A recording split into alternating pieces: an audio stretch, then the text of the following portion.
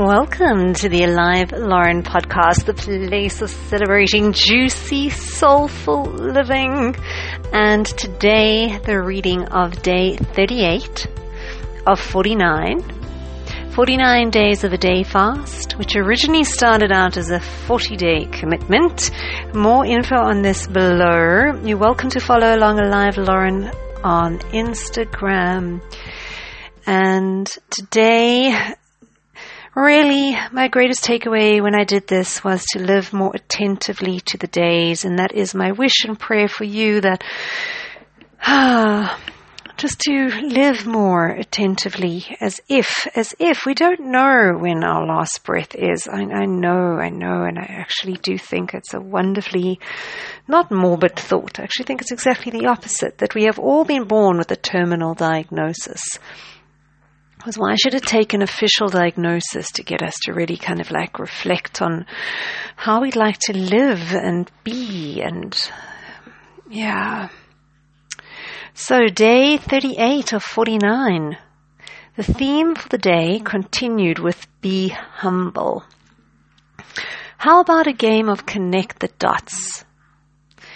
Hugely grateful for a pain-free day. After the last 2 days nursing an aching head, today felt heavenly. That final stretch. Can I be candid? The last few days, I've brushed past a chatful with 49-day commitment already guessed quite a couple of times. And by chatful, that's a South Africanism of Afrikaans origin, meaning utterly fed up, irritated, annoyed. So I've heard mutterings, internal mutterings. It's enough already. I want to be able to eat something when I feel hungry, enjoy a cappuccino in the day, meet a friend for lunch. This 49-day journey to date has been the most exceptional experience, so generously abundant in gifts of insights and building the muscles of living presently and celebrating magical moments of all shapes and sizes. Yet the last few days, there's a part of me that's been feeling, oh, for heaven's sake, isn't it enough already? It's been fascinating to notice this coming through so close to the end, when so much great progress has been made, and humbling to own it too. To make space and allow for that part that wouldn't give a flying fig to see it all come tumbling down, that would be happy to throw in the towel, that has such a short-sighted view. In keeping a broader vision, it's onwards and upwards. I've come so far now. I'm committed to getting this done, honoring my commitment all the way. Connecting the dots. Today, I felt like I was playing an adult life journey version of connecting the dots, joining a few more in my giant, multi-dimensional, personalized lifetime exercise. I recall when I was a kid doing these, I found the ones that had parts filled in annoying, as I couldn't see the point if I knew what the picture was before I even got started. I loved the ones where I had absolutely no idea what was coming. With each new connection, I'd excitedly try to guess, sometimes feeling a maybe, I may be onto something, only to discover that with the next few connections I was completely off track. I loved the thrill of the unfolding revelation. It was always magical how there seemed to be a critical mass of dots, a tipping point where all of a sudden, in an instant, I could see what was coming and what it was becoming. Today, I felt a sense of peace and ease with connecting the next few dots of my life's game. At peace with being at the stage of not quite seeing what the dots are part of producing, yet absolutely confident that there will come a time, a tipping point, when the sense and purpose of each and every dot connection along the way will add up and make miraculous, awe-inspiring, thrilling sense. tend to the moments and leave the unfolding to God.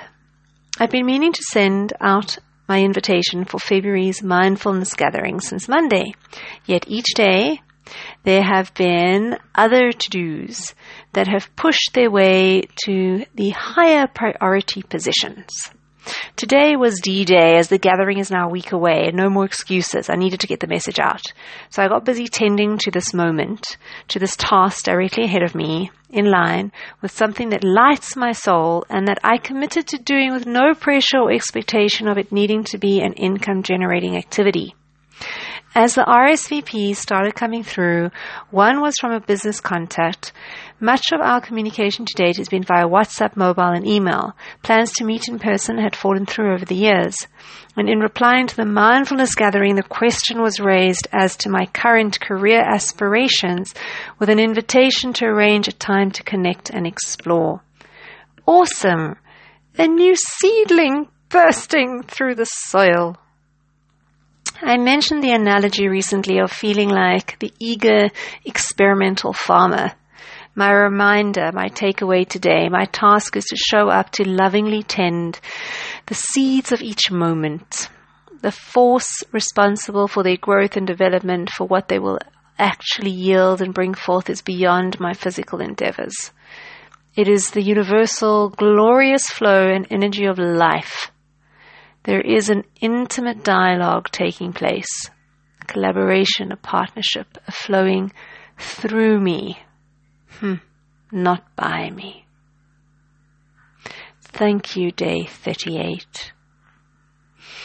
And ending on a delicious quote by, looks like Doi Zantamata, which says, if you want to feel true abundance, close your eyes, feel the sunshine, and breathe in the fresh air. Without them, we could not live. They are absolutely free, and there is more than enough for everyone to have their fill. Feel the gratitude in your heart. And leave and love you, fine folks, until we meet again.